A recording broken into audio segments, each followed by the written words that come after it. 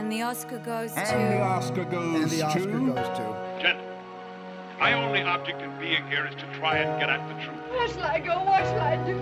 He's looking at you, kid. Frankly, my dear, I don't give a damn. Could have been a contender. Fasten your seat. I could have been somebody. They can only kill me with a golden bullet. What have I done? Call me Mr. Tibbs. I'm gonna make him an offer again. All real Love is too weak a word for I loathe you.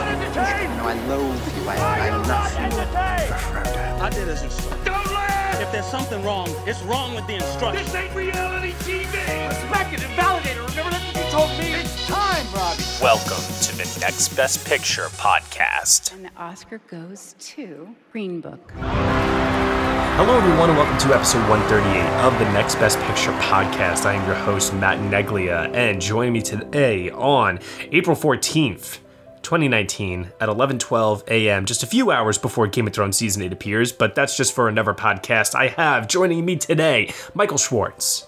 Hello, everyone. Dan Bayer. Good morning. Nicole Ackman. Hi, friends. Josh Parham.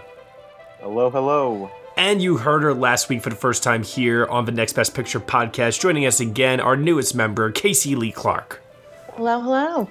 Good morning, everyone. This is where you all say good morning, Matthew. Good morning, Matthew. So, we have a lot to discuss this week here on the show. We have some stuff to talk about in what I am calling the hashtag cinematic streaming wars. We are also going to talk about the preview for the Cannes 2019 Film Festival lineup, the 72nd annual year of the widely popular international film festival is announcing their lineup this week. So we're going to talk about anything that we heard that might be appearing there. We're also going to go over the polls. We're going to answer some questions from our fans, and we have some trailers to discuss. But first, I want to start off with the question I normally always ask everyone. What did they catch up on this week? Why don't we start off with Michael? Oy vey. Well, remember 2 weeks ago I said I saw Dumbo? Yes. And you were so happy because I had seen that and Gloria Bell in the same week after having seen no movies the previous week. Well, you didn't ask this question last week, and I'm sort of glad because the answer last week was I didn't see anything. I have the same answer this week, that I didn't see anything. Michael, what are you doing with your life? I am so busy. I started a new job recently. I am just so invested in that, and I just have not seen any movies. Well, you know what? Hey, new job is very, very important. Got to establish yourself, show that you're a hard worker. And then when you establish a little bit of tenure, then you can say, hey, listen, I'm going to do 50% of my job and 50% ABP. You guys understand, right? I think if all goes according to plan, next week or the next weekend, I'll see Amazing Grace. Oh, okay. I've heard that's phenomenal, by the way. Yeah. Isn't that right, Dan Bayer? I have heard that it is phenomenal. I haven't seen it, though. Ah, gotcha. I thought that you had. No. Okay. What did you see this week, though? Okay.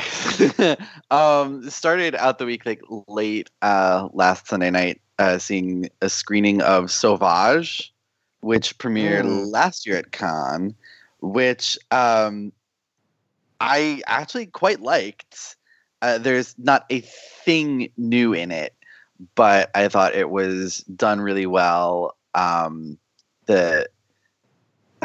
God, I'm forgetting his last name, but Felix, whatever. M. Yeah. Oh, Felix Marito.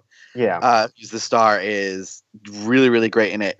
And it was at Film Society of Lincoln Center, and they had a talk back afterwards with the director, Camille Vidal-Naquet, and Felix Marito. And it was really interesting hearing them talking about the process and how they saw the movie. And after hearing them talk about, you know, their process of making it, I was very much thinking to myself, that makes so much sense with how the movie comes across. And so I always appreciate those kinds of Q&As, and I was really happy that I saw it. Then this week, I have had a really movie-centric past couple days. I saw, on Friday night, I saw Little with Regina Hall and Issa Rae and Marsai Martin from Blackish on TV, and that was, I don't want to spoil too much because my review for the site is forthcoming, but it's a lot of fun. The audience I was with absolutely ate it up, and I really enjoyed myself during that screening. You know, it's a little rote, but it's fun. And then yesterday, Because it was the only thing playing around the time, I ended up going with a date to see Hellboy. No, you did not. Oh. Yes, we did. Oh God. We both went. I will say this, like, it was because, like, it just the timing. It was the only thing that was playing around the time that we were like, let's go see a movie, and we both went in fully knowing that it was going to be bad. And, like, to me, that's the only way that I will ever knowingly watch a bad movie is with someone else. I would never have gone if it was just me. That's fair. Because if it's so bad, it's laughable. At least you're enjoying that good time then with somebody else, and then you can, like, joke about it afterwards. Right, exactly. Like the way Parm and I joked about it afterwards on the podcast together. Yeah. The problem is, like, Hellboy is not so bad it's laughable. It's just bad in the most boring, banal way possible. And, You're not going to hear any arguments from me there, that's for sure. I mean, like, when even Mila Jovovich can't liven up your movie, you have a problem. I was saying to Josh on the podcast, Rebecca Ferguson pretty much played the same role in The Kid Who Would Be King and did it so much better. And I kept thinking the whole way through about The Kid Who Would Be King and how much better it was. Which is, like, that's not necessarily a feeling you want to have when you're trying to be this hard R, reinvention of this franchise. And I posted on Twitter before I'd even seen it, like, remake or reboot a Guillermo del Toro movie at your own peril. And I think that stands because there's nothing in it that, Guillermo del Toro did everything better back with Ron Perlman. And this is just, I felt bad for everyone in this movie because it's a cast of people that I really, really like. Yeah. Yeah. Josh Parm, I know you saw Hellboy. We talked about it together. What else did you catch up on this week? Yeah. I recommend listening to the podcast for the Hellboy review if you really just want to hear me eviscerate a movie that I absolutely hated. Also, too, first time ever, Josh, what did you do on the podcast? Oh, it's the first time I've ever given a movie a 1 out of 10. Ooh! It was that horrible. It is one of the worst movies I've ever seen. But we got a discussion on it. Best not to dwell on it for me. More distance I can put away from that movie, the better. After that, though, I did end up seeing Highlight. Oh, yeah. Saw this back at New York Film Festival, and I've been waiting for some of you all to catch up on it, because, oh boy. It is a very interesting movie. And to be honest with you, I don't even know if I can really come to a conclusion just after one viewing of it. It's very meditative in a lot of aspects, and it's a bit sluggish and bloated sometimes, but then it'll get really interesting in kind of the themes that it's describing, and I think the cast is really solid too. So overall I liked it, but I think it is a movie that definitely requires more thinking about it. But overall, it was certainly an interesting experience, and I would at least recommend that. To be honest with you, I was bored out of my mind.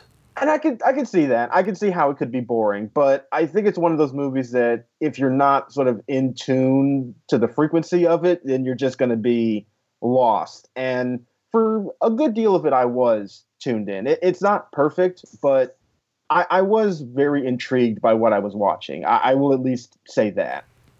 So I saw that, and then I actually did get a chance to see Amazing Grace. Oh, good.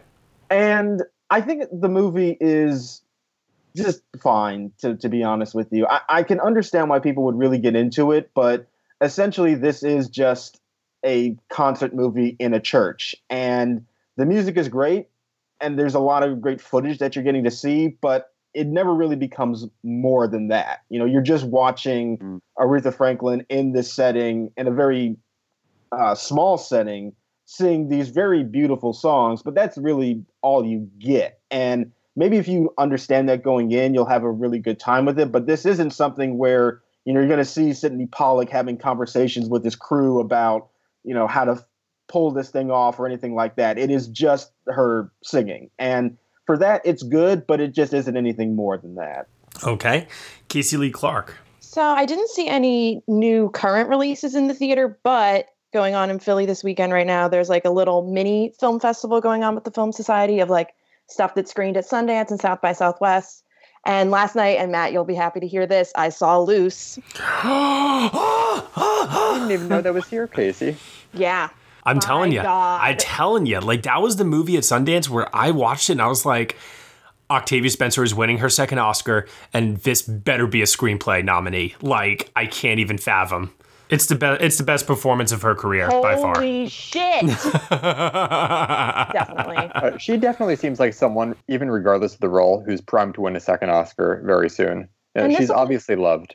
And this one, it's just so nice to see her get this like complex, juicy, dramatic role that I felt like was different than other stuff I've seen from her. And she was never being like the comedic relief of anything. It was very much, which I feel like she kind of was sometimes in Shape of Water, not excluding certain scenes. And it was just like a different side of her. And there's just some like scenes in this that are so powerful. Hold off. Wait until Ma. Ma looks really good. That looks like a really good movie. Yeah. And to be fair, too, I'm sorry, Casey, I don't mean to steal your thunder here, but I also just got to heap a tremendous amount of praise upon Naomi Watts, who delivers some of her best work in a while as well. And Calvin Harrison Jr., I know that he's kind of already broken out, but this is a movie that's going to, I think, catapult him to like the A-list status. Definitely. Yeah. I hope this film does well and it doesn't become like the indie movie that we all think should have been nominated for everything. So yeah. No, because honestly, like I have not seen, like that's honestly one of the most brilliant screenplays I've seen in years. It really is. Yeah. Oh, okay. Wow. I've like my heart is pounding right now, just even like thinking back on that movie. All right, Gaver. Nicole? Okay. So I've watched a couple of things in the past couple of weeks since you asked this question. One, for loyal listeners may know that I am trying to catch up on some Marvel stuff before Endgame, and I watched the first Thor film, which I loved. Kenneth Branagh is one of my favorite directors, so I was always destined to love it.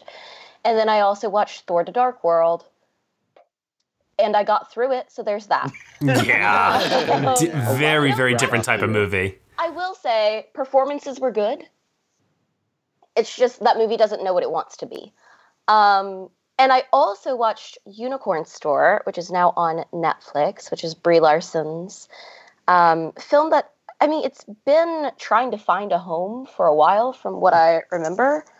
And it's definitely out there. It's very unique. It kind of feels like if Luna Lovegood from Harry Potter made a movie.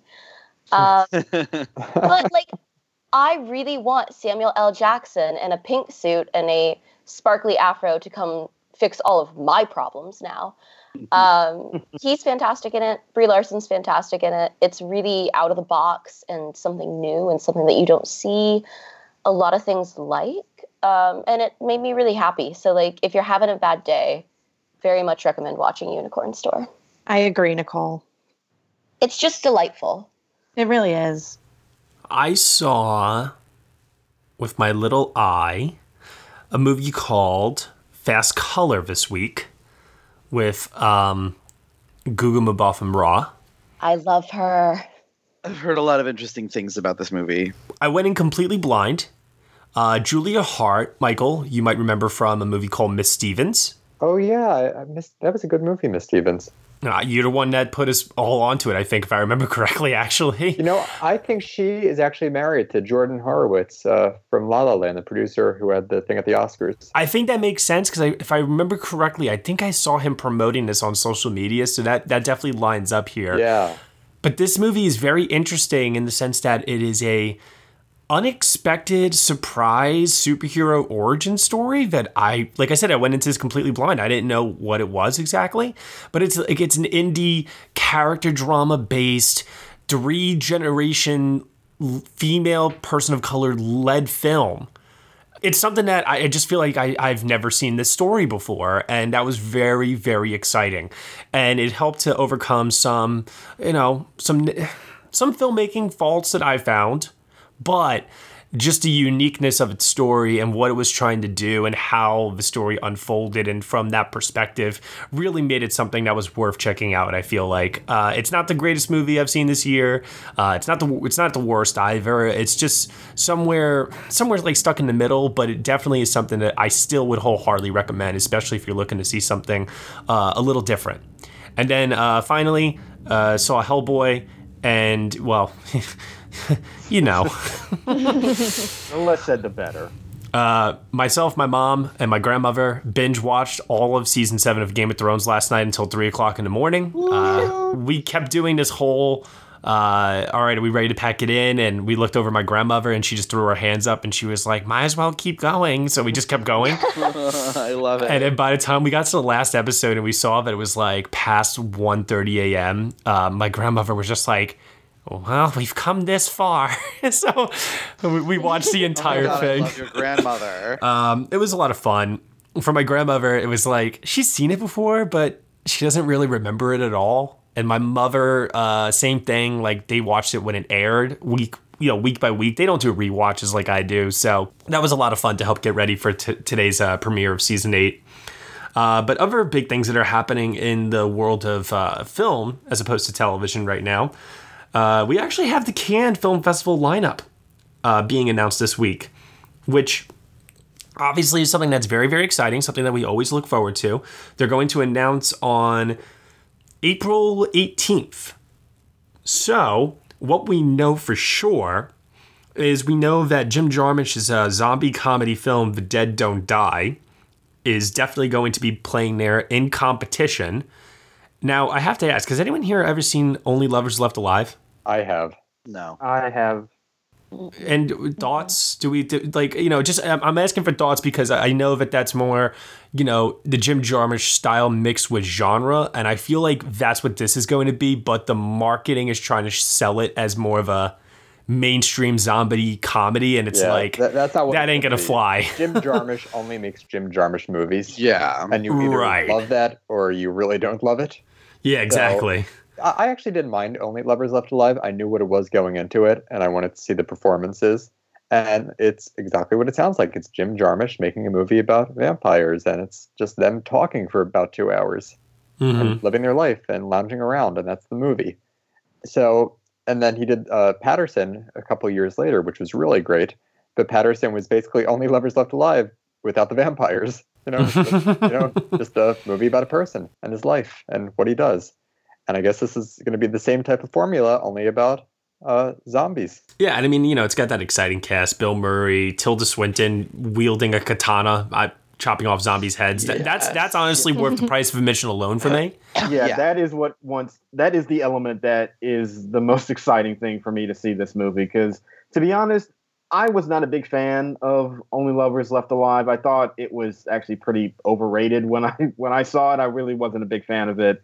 And I don't know if I'm really going to be that cozy to this movie either, but you put Tilda Swinton in anything, I'm usually going to go see it, and you give her a katana and killing monsters, and I'm even more there. Exactly.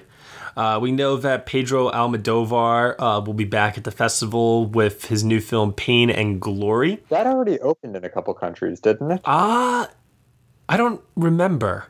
Actually, I don't remember hearing about it. I think it opened in a Latin American country. So it's been available like in Spain for a little while? I may be mistaken there, but I think I just heard that he had a movie that was premiering somewhere and was said to be his best in a while. All right, let me see here really quick. Yes, Michael, you are right. It has been out since... Yeah, March. Wow, it's been out since March, yeah. Mm-hmm. But that doesn't mean that this won't be a Cannes. No, I highly think it will be. Almodovar is the type of name that you would expect to appear at Cannes, and especially if he's bringing stars Antonio Banderas and Penelope Cruz with him, that'll help to add some star power to the event. Yeah, Tarantino's going to be there. I've heard that. How could he not be? Honestly, it's pretty much happening. Rocketman is going to be there. That's been announced. Yeah, that's the opening, right? No, it's going to be the Jarmusch movie is the opening. Oh, right. But Rocketman will be there. I don't know if it's going to be in competition. I would think that plays out of competition. Rocketman being there reminds me of Great Gatsby playing there. Yeah, the Great Gatsby like was the opening. May release, but I think this will be a little... Well, I don't want to say better received because Gatsby won 2 Oscars. Or no, 1 Oscar. But usually the big like mainstream but auteur movie ish is the opening movie, but in this case, I know it's playing out of competition. The Dardannes have a new movie that I think will be there. That makes sense. Mm-hmm. Called Ahmed, so they're always worth checking out. Terrence Malick has that new I think film. that's going to happen. Yeah.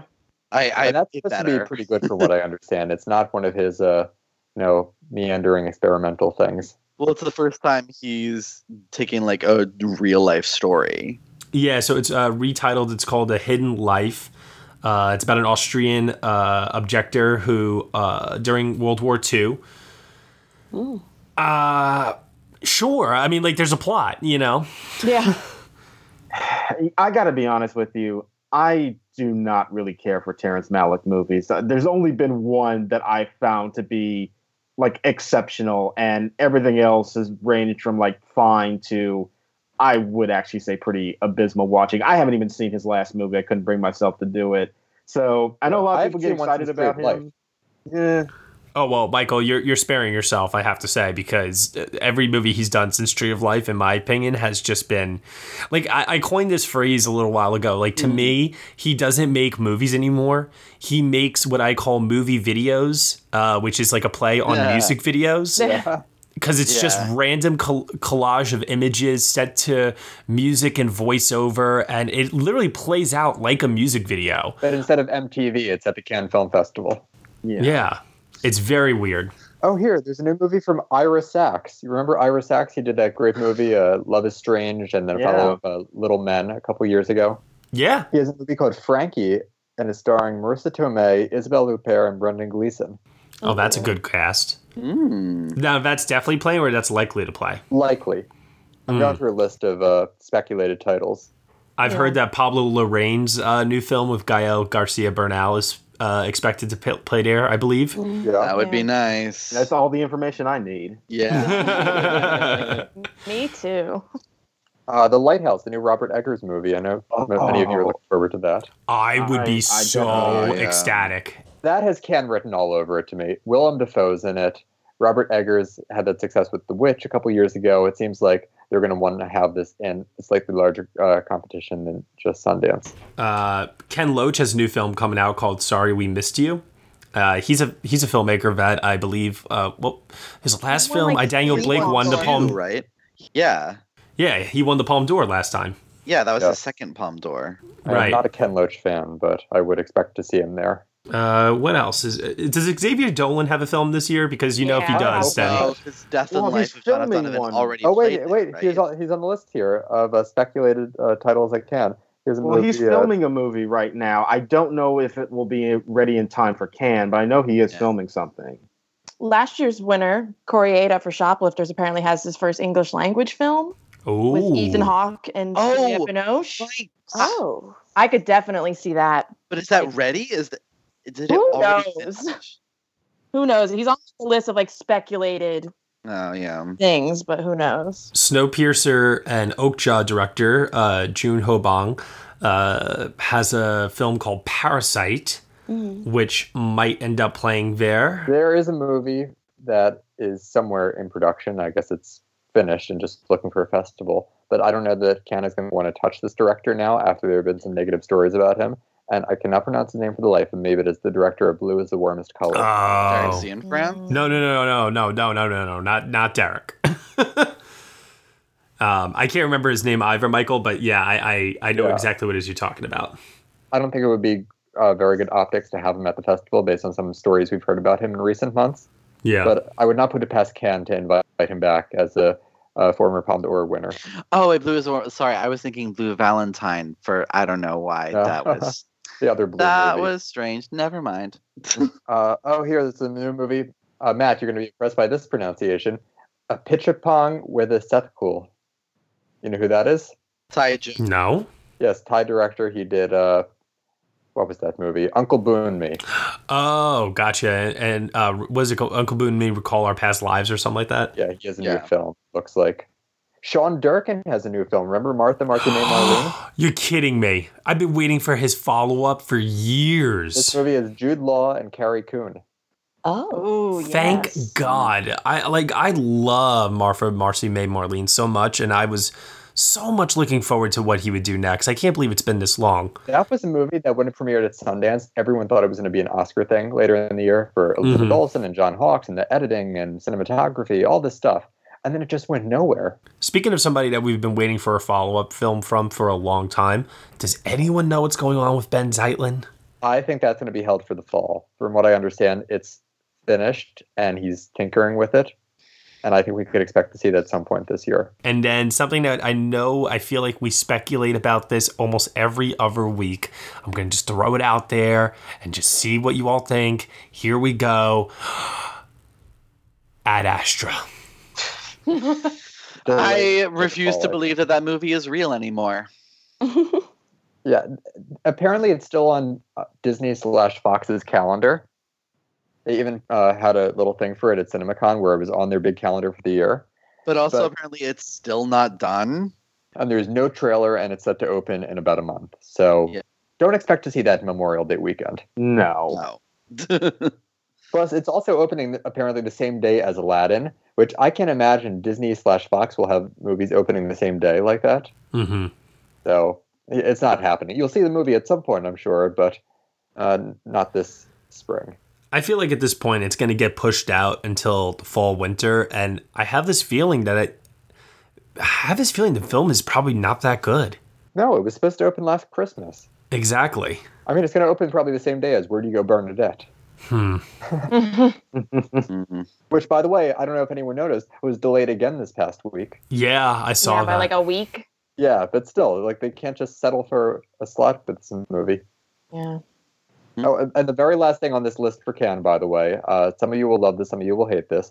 There is a new Gaspar Noé film. Another one? Yeah, I'm all for it. Looks like, but that man can't escape press whenever he has a movie. So there you go. I have to say, Climax was something. Climax was a fucking trip.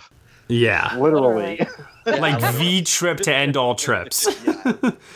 Wait, what was that movie that it was like the ultimate bad trip or something? Like that should have been Climax's tagline. There you go. I don't remember exactly, but I wholeheartedly agree with you there. So there's definitely a lot to look forward to in the next coming weeks as far as Cannes goes. But beyond that, looking ahead to December, we have a movie coming out that is very, very much anticipated. Star Wars Celebration Day occurred this week, and we were all waiting with great anticipation for the reveal of the title of the final film in the Skywalker series and the teaser trailer, Star Wars Episode 9, The Rise of Skywalker. Let's take a look and let's talk about it. We've passed on all we know. 1,000 generations live in you now.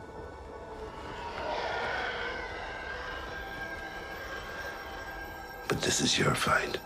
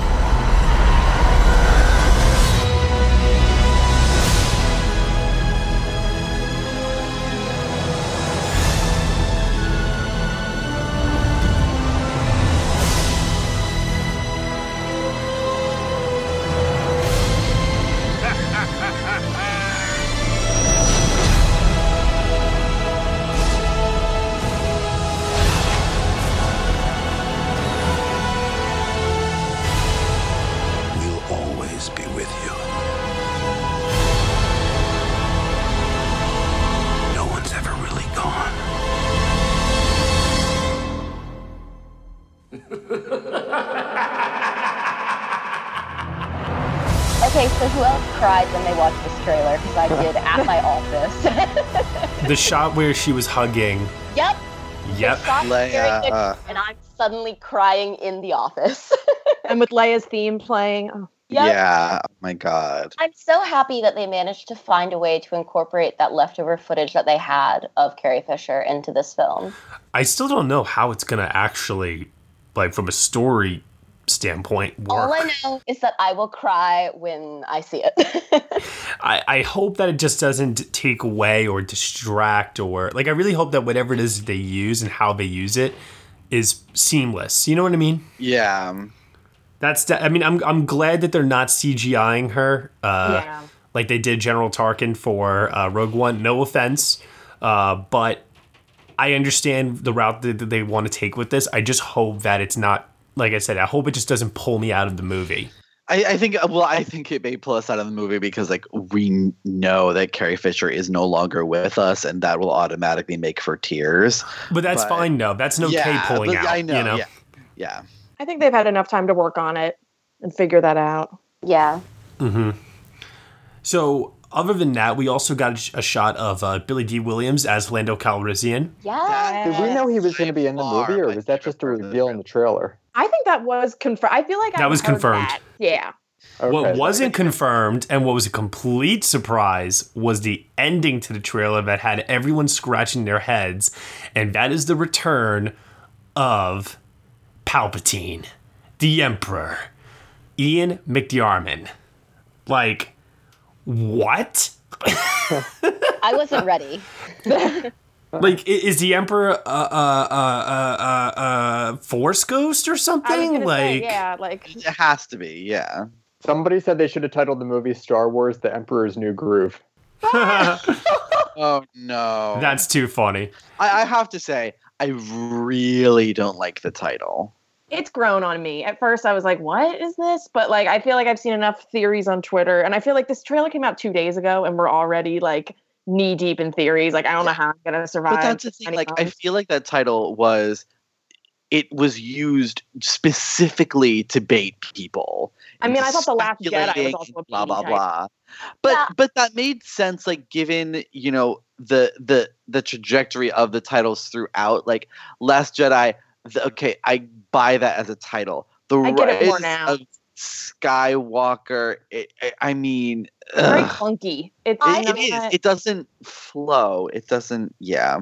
I do think that they're going to try and usher in like some sort of.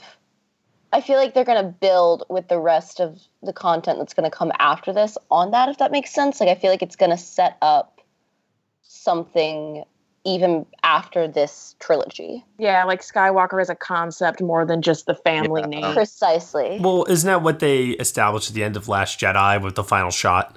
Yeah. Yeah, that's what I thought. And that's what I think that the title of this is playing into, if that makes sense. Mm-hmm. I think that's going to continue that thorough line of the rise of Jedi everywhere, like a whole new generation basically coming through. I don't think it pertains to Luke Skywalker himself. I agree. But on the other hand, if this does become like a feature-length version of the series finale of Buffy the Vampire Slayer, I'm going to be a little pissed. Josh Parham, what do you think? It was fine. I am the worst person to ask when it comes to Star Wars stuff. I feel like those movies are good. They are perfectly fine, but I do not have the same like childhood nostalgia for them as many other people do. The trailer looks like it's good in the same way that the other trailers look like they were good too.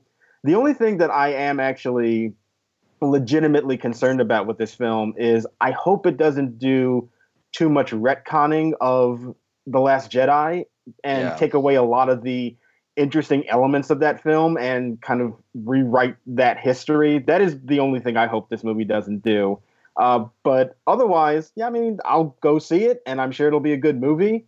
J.J. Abrams coming back doesn't fill me with a lot of confidence, but you know, I'm going to try to be hopeful. Kathleen Kennedy is too savvy a producer as to erase what happened in the last film. I don't know. The reaction against it was really strong. Yeah. Now, I didn't like The Last Jedi. I really loved The Force Awakens, but The Last Jedi, I didn't like it for the reason that the trolls don't like it. I just thought it was sort of a boring movie, personally. But, you know, I think Kathleen Kennedy understands that she has to find the balance and continue this story. She can make this one a little more accessible and bring it back to, you know, the tone that JJ was going for in episode 7. but I think she knows what she's doing in, ending this chapter. They have confirmed that there will be a time jump between The Last Jedi and this movie. Yeah, which I think makes sense. Yeah. I think with a time jump, you can do a lot of different things. Yeah. And that could explain also the Carrie Fisher bit. That could explain why all of the cast members, after being separated so much in The Last Jedi, are all together again, seemingly, for this story. Mm-hmm. A lot of shots with C-3PO, Poe, Rey, Finn, like all of them together. BB-8 and his new little friend. Yeah, and that also kind of like reminds me a little bit of what was it, Return of the Jedi, when they're at like Jabba the Hutt's and it's like Luke, Han, Leia, like they're all like together in the same scene and everything, Yeah. Listen, here's the deal. I think it's best to just go into this with tempered expectation, because I think what we did with Last Jedi is we went in with too great of expectation, and we got a very different kind of Star Wars film, and it just divided the fandom. Completely divided the fandom. Mm-hmm. So much so that now, after The Rise of Skywalker, Kathleen Kennedy and everyone else has said that they are going to be taking a break releasing Star Wars films after this one. So in 2020, we will not get a Star Wars film. Which is a good idea. Yeah. I think that's good. You have to let the franchise go away for a little while for people to miss it. Yeah. Mm-hmm. What we do have, I think, will be on Disney Plus, which we'll talk about later in the show. Yeah. Mm-hmm. But I think everything will be going in a different direction. This is the end of the Star Wars movies, the saga as we know it. There's going to be no more, Poe and Rey and Finn and Luke and all of them. I think this is the end of that. Right. I will say, every time we get another one of these trilogies, trailers, that confirms that Rey is the main character, because this one does feel very Rey-centered, I just want to cry with joy a little bit. I think whenever The Force Awakens, that trailer first came out and there was all that backlash against having, a new trilogy led by a female character. No, every time that they, that Star Wars just kind of is yeah, and it works. So suck it. I just get more and more excited. I don't think people appreciate, I think they take for granted the fact that Star Wars is the biggest property in the entire world, and the lead characters of these movies is a black man and a woman. Mm-hmm. Yeah. And a Latino man. And an Asian woman. Mm-hmm. Yeah. And a Wookiee. Which the reaction that Kelly Marie Tran got at Star Wars Celebration Day just melted my heart. Yeah. Yeah. That was beautiful. So happy, because she is amazing and just a beam of light, and the shit that she got after Last Jedi. That was the thing about The Last Jedi. As a movie, I wasn't a fan, but I found myself having to defend it against some truly hateful rhetoric out there. Yep. That was just so uncalled for. I defend everything with the people in that movie, even if the movie itself wasn't perfect. Right. I will say this trailer had a shocking lack of Richard E. Grant. And Kerry Russell. Oh yeah, and Kerry Russell's apparently in this. That's right. Yeah. As Felicity. No, she's actually as Elizabeth Jennings from The Americans. Hey, you got the JJ connection there. We got 2 questions from fans this week pertaining to The Rise of Skywalker. At HLVD Movies asks, do you think, based on what you see in the trailer, that Star Wars The Rise of Skywalker could be in line for a Best Cinematography nomination? It looks amazing. No. Now, if The Last Jedi couldn't break that lineup, I don't think this one will. Is it the same cinematographer? No. Unless they do something I know it's not Deacons, but if they pull a Skyfall or something where it's so breathtakingly beautiful that they get rid of their genre bias in that category. I'm not going to say never, but I just wouldn't bet on it. Yeah, I feel the same way. That's a good way of looking at it too, Michael. Although I do have to say, as far as these latest 2, Force Awakens and Last Jedi, have been my absolute favorite. Yeah. Just unbelievable visuals in both of them. So this will get nominated for a handful. Remember, if the film was Awakens positively received, remember. Yeah. Well, it's at least going to get score and sound mixing. That nothing is a guarantee. Nothing is a guarantee. Look, remember when Force Awakens came out and got a film editing nomination? A deserved. I know. I'm saying sometimes these movies, we know what's pretty much locked in, but then it could also surprise in some of these. Still below the line categories, but they still surprise here. I was going to say, I did not think Last Jedi deserved a score nomination. Well, that was just for John Williams. Yeah, exactly. So that's going to happen. I mean, yeah. It's also his last Star Wars score. Yeah, that's true. Oh, yeah, that's true. And then the last question here pertaining to Star Wars this week, at Royal Screw Ups. How much of a break should Star Wars take after Episode 9 before coming back to theaters? Minimum 2 years. I'm going to say minimum 5 years. That's not going to happen. Wow. It's not going to happen, but I agree. I would go for 2. Yeah, 2's fine. 3 is the magic number for me. Yeah. Well, that's what they used to be. You're not going to have any Star Wars hiatus because everything's going to be on Disney Plus. We have all these series that they just announced the other day. So if we're just talking about the theater, yeah, it could be 2 or 3, but Star Wars is still going to be in people's minds months after this movie. And let's take a moment to talk about that now. The cinematic streaming wars, I am calling it, because all these companies are now going to do their best to compete with Netflix on the cinematic level, as opposed to the TV level. Or is it both? Who cares, Steven Spielberg? You're not listening to this anyway. Bottom line is that Apple TV Plus, Disney Plus, Criterion Channel. I mean, obviously they show older movies, but we don't know what that could evolve into. Like, streaming movies is now something that every single studio, Warner Brothers, like all of them, they are all going to try to do something. And it's going to be a breeding ground for new and exciting content, as we heard over the last week. And I tell you, with Netflix announcing a price jump in their subscription and Disney Plus announcing at $6.99 a month. That's not going to last. No, but damn, you better get in that early and get locked in for at least a year. My lord. $6.99 a month or $69.99 for the year if you pay up front. That's which insanity. is an incredible deal. Yeah. My mother called me yesterday and said, should we drop Netflix when Disney Plus comes out? Oh, no. But the answer is no. I said, no, Mom, because I need the To All the Boys I've Loved Before sequel. But yeah, I do think there will be people, particularly like of my parents' generation, who may end up being fine dropping Netflix whenever these other options come out that are more, geared towards the niche that they care about. They're all catering to different audiences, I think, because Netflix, their goal is to buy everything. Netflix is trying to cater literally to everyone. They have so many shows and movies in development in so many different genres that they're literally the kind of streaming company that they just throw stuff at the wall and they see what sticks and what catches on. People getting rid of things like HBO and Hulu to come to Netflix. No, I think HBO is going to be around because that is niche in the sense that they cater towards the more mature adult content.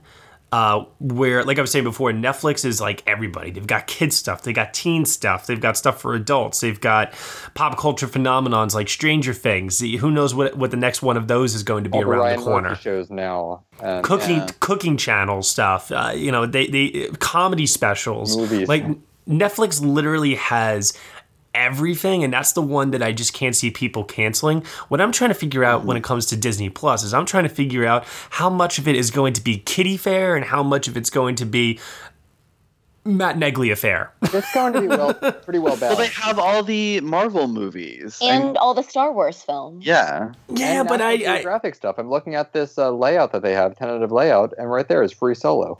I forgot they have Free Solo. That's right. And aren't they even getting like The Simpsons?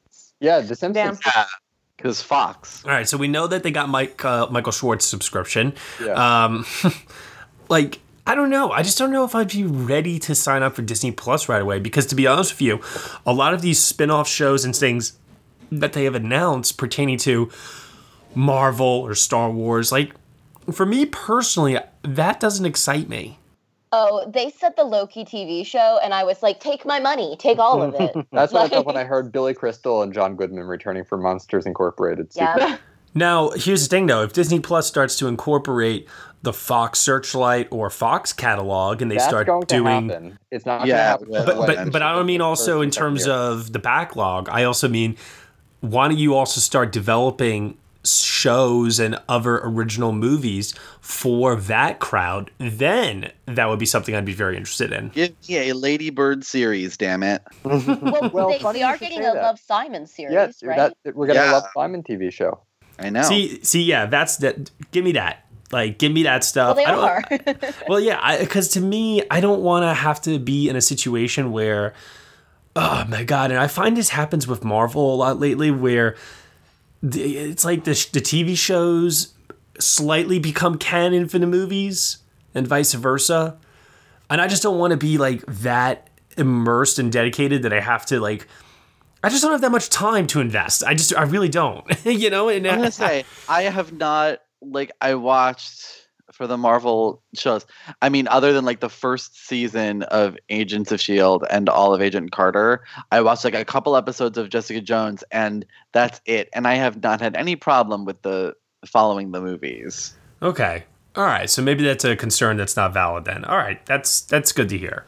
I'm excited to hear that they're adding the Disney Vault titles to Disney Plus. Mm-hmm. Yeah, that's the big draw for me, honestly. Yeah. Me too. Yeah, I'm only honestly, in for my...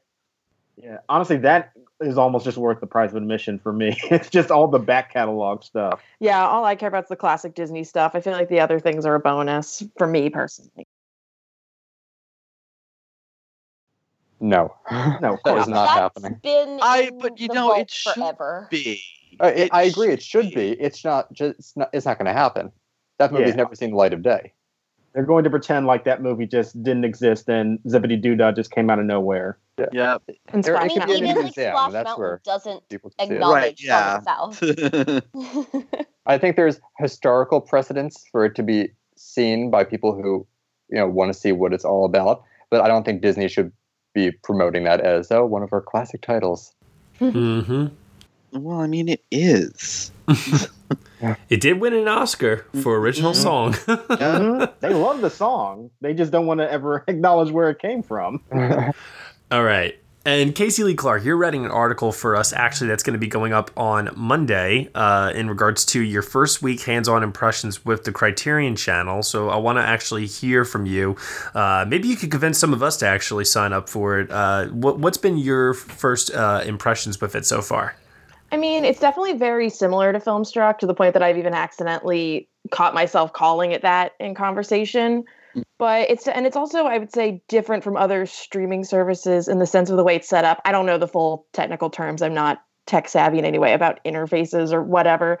But I guess it's like kind of difficult to figure out it's like there's collections in there, and then there's also just straight films, and figuring out like your own lists and things. But as far as the entire catalog they've got like over 1,000 films.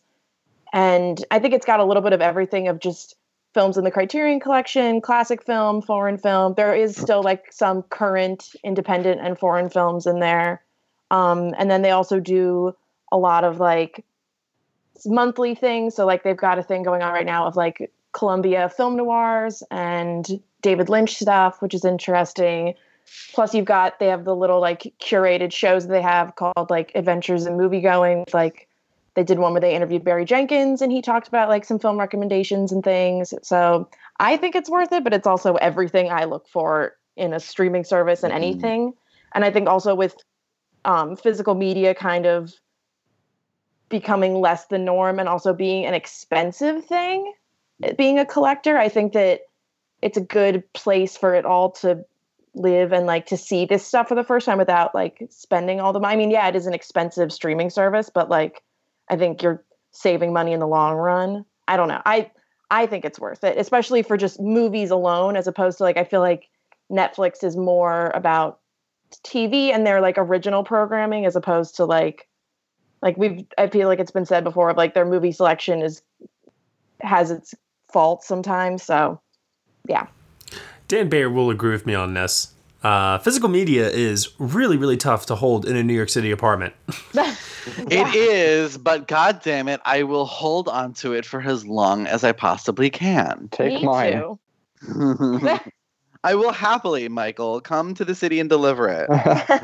Maybe do like a giant moving truck with everything. Instead of a fair, Matt and Dan and I will take it. Like, I only have room for one shelf in my room, and it's almost full with just Criterion titles. And in order to hold everything that I have 2 bookcases and 4 drawers under my bed. And it's honestly the storage under the bed that is the only reason that I'm able to have all my Blu-rays and DVDs. I mean, yeah. I've seen it, people. I've seen it with my own eyes. Yes, confirm. I picture like in Mary Poppins when they're tidying up the nursery and everything is like jumping around, going into cupboards and drawers, and it's just flying in and out. Yep, pretty much. So it's going to be very interesting to see how all these streaming companies and everything it is that they're putting out there, how they all develop and how they all could try to compete with one another, and if Disney will just buy them all out. You never know. At this point, it's very, very exciting until it gets oversaturated and we're right back where we started with cable all over again. And then who knows what's going to happen after that. I mean, and honestly, that's the thing that kind of pisses me off, is that like the whole idea behind streaming was, cable is too expensive and too proprietary, and now streaming is becoming exactly that. Yeah. And it's fine. Like, I'm a member of Amazon Prime because Amazon, Hulu because it's cheaper than having a DVR, and Netflix because I've had it for forever. But like, I really wanted to subscribe to Criterion, but I'm like, can I really justify spending that extra money? Like, it's not something I need. And like, there are more important things in life, I hate to say it, than movies. And I like with the constant more and more and more, and they're not being like one. I mean, honestly, Amazon is the place that has the most things. And I can't imagine having like a different streaming service for every studio. It upsets me. You're not wrong. And it's going to be a concern for us moving forward. But for right now, let's enjoy it while it lasts. Let's try out some different things. Let's get an appreciation. My biggest fear is not only the cable comparison, but also, too, I just don't want to see people only paying to watch what they like, because then I just feel like everyone's bubble then is going to get tighter and smaller. So I want us to be diversified. I want us to try to explore different possibilities and, other types of cinematic films that are out there. Also things from the past that you normally would not get a chance to watch. I think that that's also very exciting. And if you're limiting yourself with these very niche streaming services, then, I don't know. Hey, everyone. I'm Aaron. And I'm Patrick. And together we host the Feelin' Film Podcast, a show that focuses more on the emotional takeaway from a movie experience rather than its technical merit. Yes, sir. Talking about what we love about film and focusing less on the critical side of things makes for a very entertaining and enjoyable discussion. New episodes drop every Monday morning, and you can catch them on iTunes, Stitcher, iHeartRadio, and many other podcasting networks. You can also find out more about the show at feelinfilm.com. In the meantime, as we say on the show, stay positive and keep feeling film. So, in any event, moving on from that, we're going to move over to the polls now. We're going to talk about last week's poll, this week's poll. So for last week's poll, it did pertain to Hellboy. We asked everyone which was their favorite franchise reboots of all time.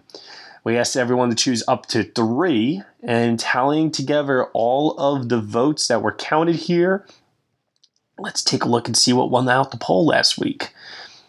So, coming in at number 1 with 85 points is Batman Begins. Which, I don't know if I can argue with that, actually. That makes sense. Mm-hmm. Coming from Batman and Robin and going to that was one hell of a good reboot. Second place, 73 votes, Mad Max Fury Road. Can't argue there. Yeah. In third place with 54 votes is Casino Royale. Correct. In fourth place with 50 votes, Rise of the Planet of the Apes. Honestly, that would have been number one for me. And in fifth place, with 36 votes, J.J. Abrams' reboot of Star Trek. Which still has one of the best ensemble casts I've seen assembled in a film over the last decade, I think. It's really good. And unfortunately, I don't think the subsequent movies live up to that first one, but in terms of the first reboot, it's really good. I liked Into Darkness, but the third one, that was rough. Yeah, it was a little tough. I think once J.J. Abrams was not involved, it was lacking something for sure. Yeah. For this week's poll, we are asking everyone for Under the Silver Lake, which finally people are going to get a chance to see. We're asking everyone which is their favorite Andrew Garfield performance. Choices are 99 Homes, The Amazing Spider-Man, Boy A, Breathe, Hacksaw Ridge, Lions for Lambs, Never Let Me Go, The Other Boylan Girl, Silence, The Social Network, and Under the Silver Lake. So, Michael, what has been your favorite Andrew Garfield performance so far? Easily The Social Network. I think he should have been nominated for that. I think it's his best work, and I think he's just phenomenal in the movie. Casey? I also say Social Network. Dan? I will also say Social Network with the caveat that I haven't seen enough of his other work to really say. Nicole? All right, I'm going to break the trend. You're going to say Never Let Me Go. Because it stars Keira Knightley. I'm catching on, Nicole. Actually, I love that film. Keira Knightley and Carey Mulligan. Part of it was filmed in the building next to the one that I lived in at St. Andrews. Oh, wow. So I have some personal connection to it. But I think he's brilliant in that and does a lot with a character that could have been just really annoying. So yeah, maybe that is predictable, but that is my favorite. Totally fair. Josh Parham. Well, I do like him in The Social Network, but I would actually say my favorite performance of his is in Silence. Yes, preach. I really do think that is amazing work that he's doing in that film. I would also say that this isn't obviously my pick, but Boy A is another really good performance from him. It was sort of like the first time I saw him delivering a really seriously great performance. And if anybody has the opportunity, I would recommend them check that one out too. Yeah, that's an underseen gem, and I think that was a movie that put him on the map actually for a lot of people. And I think correct me if I'm wrong, I think that's what got him cast in The Social Network actually. Caught the eye of David Fincher. Yeah, probably. I think so, yeah. Yeah, because certainly I don't think it was Lions for Lambs. I'm just throwing that out there. I forgot that he was even in that. I've seen everything he's been in from Never Let Me Go up until Silence. I don't think anyone saw Breathe, and he hasn't been in anything since that. I'll admit, I've never seen Breathe. That was something that I missed that year. If you want to talk about very obscure Andrew Garfield, he was in, as a model, Simon Shamma's Power of Art documentary series in the Caravaggio episode. That. And I remember watching it in my AP Euro class and being like, is that Andrew Garfield? And sure enough, it's him in 2006. Oh, that's so funny. I have seen that. 99 Homes, by the way, is a great movie. I agree. That's his second best performance next to Social Network in my book. Right. And I'm going to just reiterate what Josh said before about Silence and just throw this out there. He should have gotten nominated for that over Hacksaw Ridge. Oh, he's not very good in Hacksaw Ridge. It actually actively annoys me that he's nominated for Hacksaw Ridge. If I had to give him one nomination of the year, I would also go with Silence. But Hacksaw Ridge, that accent is just terrible. Oh, God, so bad. But he's also a Tony winner. He was great in Angels in America last year. No, he was not. That's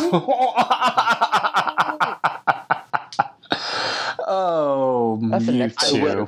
I will fight you on that to the death. I I'm thought not that passionate about it, so you could fight if you want, but I'm not going to make an effort here. Well, head on over to the polls page of nextbestpicture.com. Cast your votes, everyone. Let us know what you think is your favorite Andrew Garfield performance. And now, before we get to the fan questions for this week and wrap everything up, we have one more trailer to discuss. This is a film that premiered earlier this year at South by Southwest and is coming out starring Kumail Nanjiani and Dave Bautista. It is called Stuber. Let's take a look at the trailer for this one. Please be a 5-star ride. Hey! Uber? Yeah, be cool, be nice.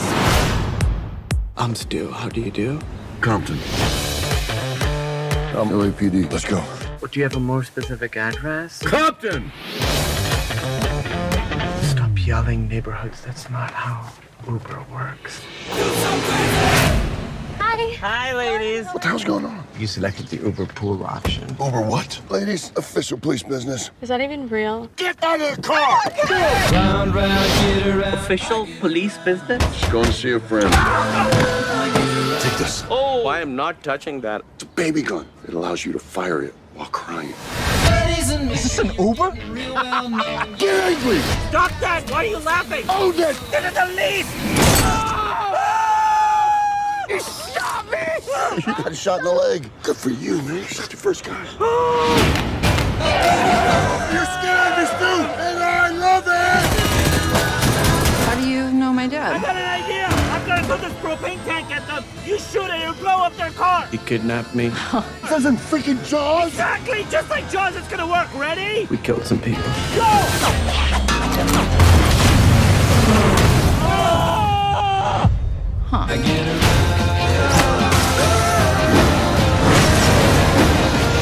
Take a shot, Stu!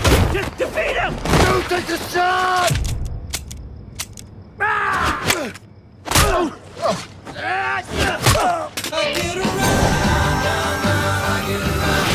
I got this. Hello, operator? We need help. Someone's trying to murder us! Hello, operator? We need help. Someone's trying to murder us! I find it very, slightly suspect that David Bautista is starring in two movies that are very, very similar this year. Both this and My Spy, where he's like this, big, badass Hulk of a man in a comic relationship with someone who is the exact opposite of him. Well, they feel like movies that the 15 years ago. Yeah, that also. Now, I agree with that. I think Dave Bautista has more range than The Rock does, though. If I'm being very honest, I actually think he's a better actor. I would agree. I'm just happy to see Kumail, getting more work after The Big Sick and as a leading role, even if it is a co-lead with Dave Bautista. I find it kind of funny that I feel like, and I could be wrong here, I kind of feel like this was directly inspired by The Big Sick. Yeah. Is that true? Does anyone know that? If that's like legitimate? Well, he plays an Uber driver in both. But that's what I mean. Did somebody see that and they go, oh, wouldn't it be really funny if we wrote a whole movie around Kumail Nanjiani as an Uber driver? What does that movie look like? Oh, let's throw in The Rock. Oh, we can't get The Rock. Well, who's the next person we can get? So I almost feel like that's where they were going with this. But now the question I just, when you have a movie like this, the number one question is, did the trailer make you laugh? And did anyone here not think it was funny? I just feel like the trailer gave everything away. I feel like it showed so much. And it was at an 11 or 12 the entire time. I can't fault you for that. I actually think I agree. I have a feeling this might be a movie where the best bits might have been in the trailer. Yeah, it felt like a very uneven trailer for me. There were some things that I laughed at, but most of it I was kind of like, oh, that's cute. And isn't it funny how we just had that piece go up on Friday, actually, of what we all look for in trailers? Yeah. So it's interesting how The Rise of Skywalker, is a kind of trailer that gives us a little bit of misdirection, possibly, gives us just enough to, comment on a few different things. The story is a little unclear, so it leaves that open, where this is kind of handing everything on a silver platter. Yeah, I just I thought the beginning bits of it were quite funny, the kind of setting up of the whole, Uber driver joke. But by the end of it, I was kind of like, wait, what? Who wants this film? It just feels a bit too out there and like you said, we just saw too much. Well, I mean, it is a little odd to me that I feel like whoever said The Rock comparison, now I'm just thinking about all the Rock Kevin Hart movies. And how this just feels like it's that exact same formula, just with different actors. Mm-hmm. What was that movie? Central Intelligence, right? Yeah. That's what this movie feels like to a T. Well, this movie also feels like another in a long line of kind of glossy studio comedies that pretty much have no like kind of imprint outside of you just wanting to see the two actors in the center. Like this movie doesn't feel like it really will have anything brought to it except for the chemistry that Bautista and Kumail Nanjiani have. And that is kind of boring after a while. And that's why it doesn't really look all that great to me. It does have Iko Uwais in it, though. Yeah. Who, for those that don't know, the Raid 2, Headshot? No? No. Oh, yeah. I mean, but, is that somebody that's going to be used effectively, or did they just hire him because he can do some fight scenes? I mean, there was Mile 22 after all, and we did see the opposite side of that, so you're right. Fun fact about this movie is that it'll be the first R-rated film to be distributed by Walt Disney Studios since The Fifth Estate back in 2013. Now, is that because this was a 20th Century Fox movie that was bought by them? Correct. Oh, my Lord. And then The Fifth Estate was DreamWorks, which at the time was under the Disney label. The ripple effect of Disney continues. Somebody should recut the trailer to present like a green band Disney version. That would actually be really funny. I would love to see that. You could do it pretty easily. Yeah, I think so. Like, don't make it about violence and everything and just cut all of those bits out. Just make it look like it's one of those studio comedy films. Oh, gosh. Well, in any event, I'm happy for Kumail. That's like the number one takeaway here for me. Friend of the pod. Friend of the pod, exactly. So I hope he knows that too. He might have forgotten about me. I don't know. a bit busy. I don't blame him. He was at WrestleMania cheering Batista on at ringside. I get it, whatever. So with that said, we're now going to move over to final bit of the show here. We're going to answer some lingering fan questions. So a couple of different things here. We got some people asking about The Lion King. So we had a second trailer for that. Clay19 asks, if The Lion King is indeed great, could it be an Oscar player outside of just the tech categories? No. Well, that assumes that it will be great. Right. Yeah. And on the off chance that it's actually great. Yeah. We have a very broad range of reactions here on this podcast. Yes. On one hand, I assume if I ask everybody here, should The Lion King have been nominated for Best Picture in 1994, majority here would say yes. Yep. You're 5 or 10? Probably. So if this film is following the exact same formula, is practically a shot-for-shot remake, and is just updating the visuals for a new generation. But honestly, look at the visuals in the most recent trailer. Look at the visuals from the same scenes from the animated movie. They look worse in this. I don't agree with that. I like the photorealistic look. I don't mind the lack of color. I think it adds a whole new element to have it look like you're actually looking at a real-life lion. I have no problem with the photorealism aspect of it, but the composition of the frames, the colors that they're using, the sense of movement in the original animated version, it is so much more evocative and pleasing to the eye than this.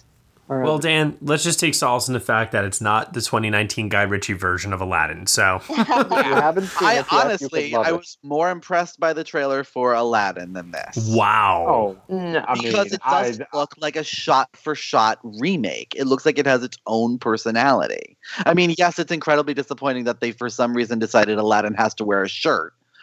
But other than that... Now, I want to ask this question.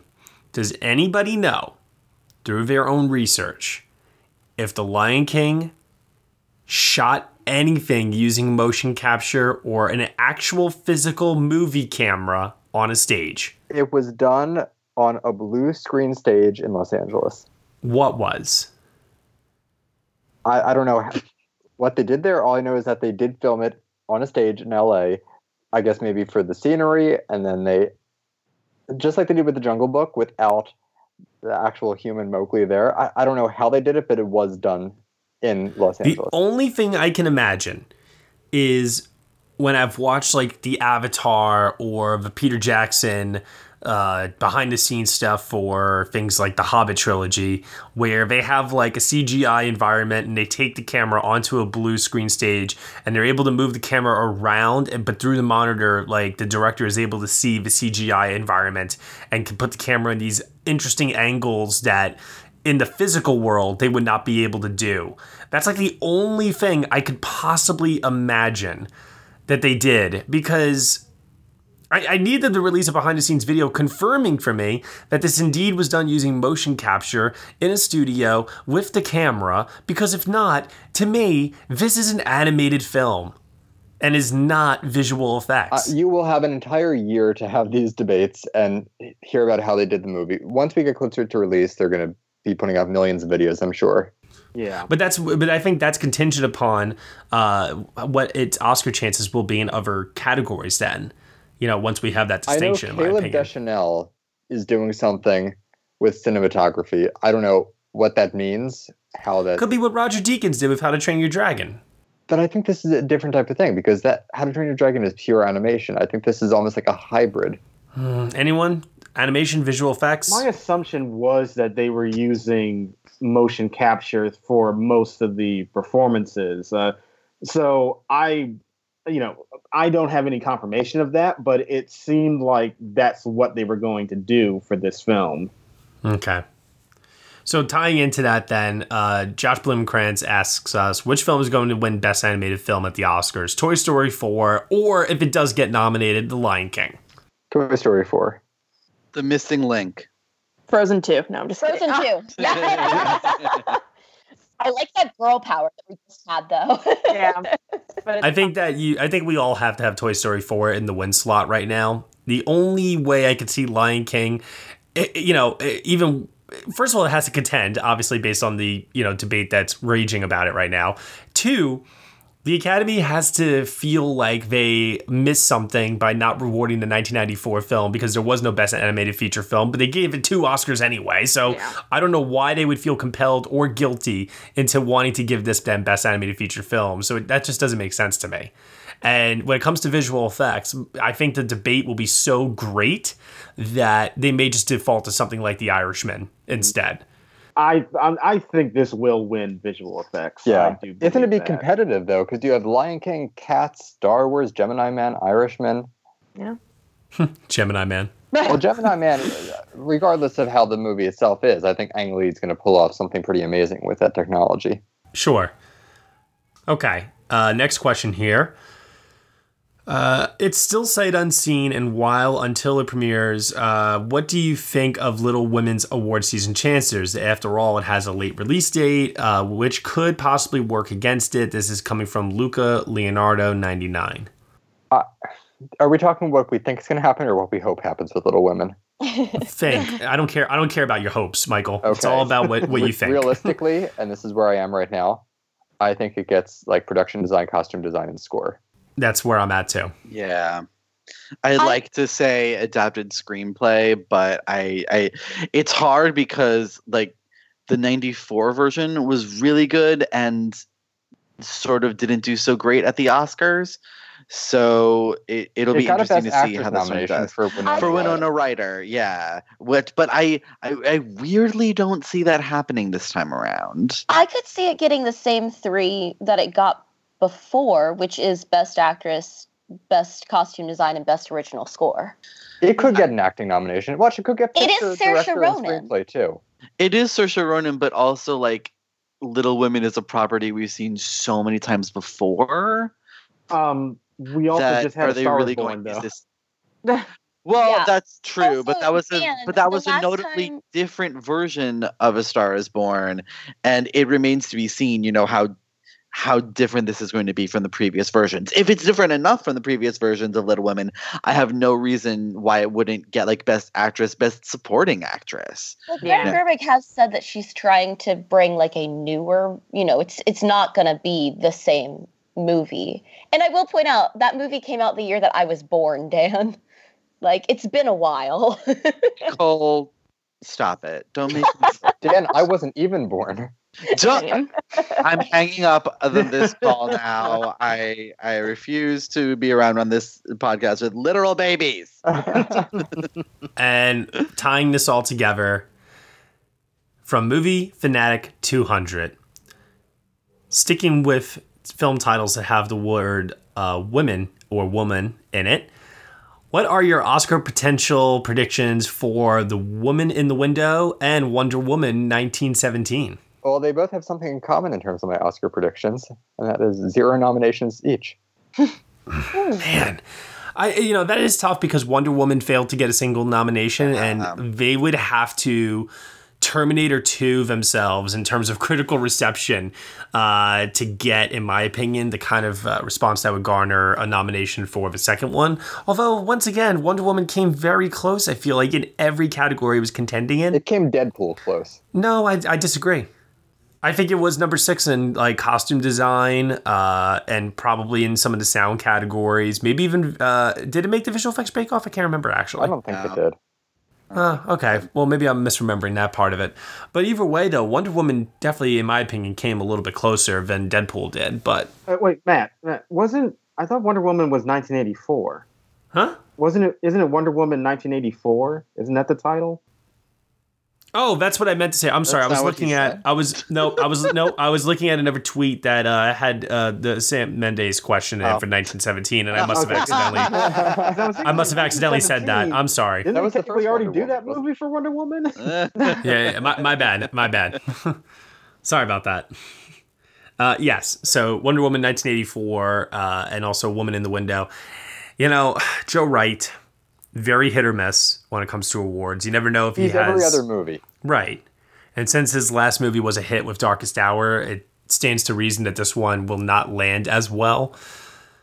But who knows? The pedigree, I think, is there, although I have heard conflicting reports in regards to the source material and what that could then mean for its translation to the big screen. And the author. It started preview screenings already, hasn't it?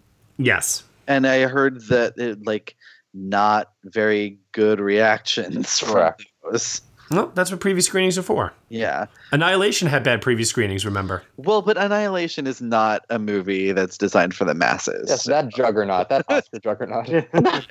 Should have been an Oscar juggernaut. Exactly. All right. Well, anyone else have anything before we go? I have a question specifically for Matt and Josh, because I was just thinking about this. Since you've both seen Hellboy, and I think you also have both seen Serenity. Yes. Which is worse? Oh, Hellboy is way worse than Serenity.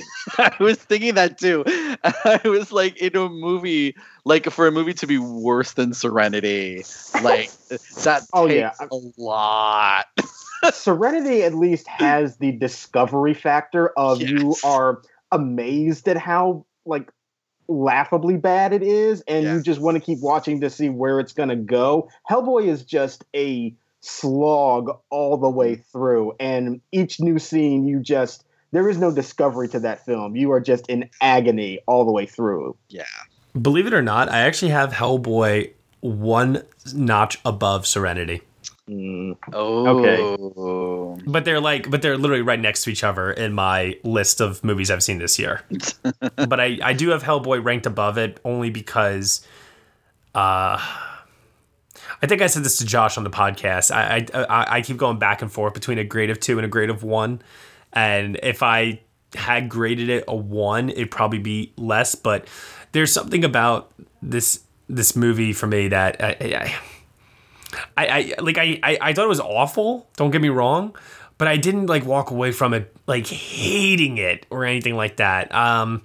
Then again, Serenity is the kind of movie, Dan, that upon reflection, I actually have kind of fond memories of watching it in the room sort of way. Right?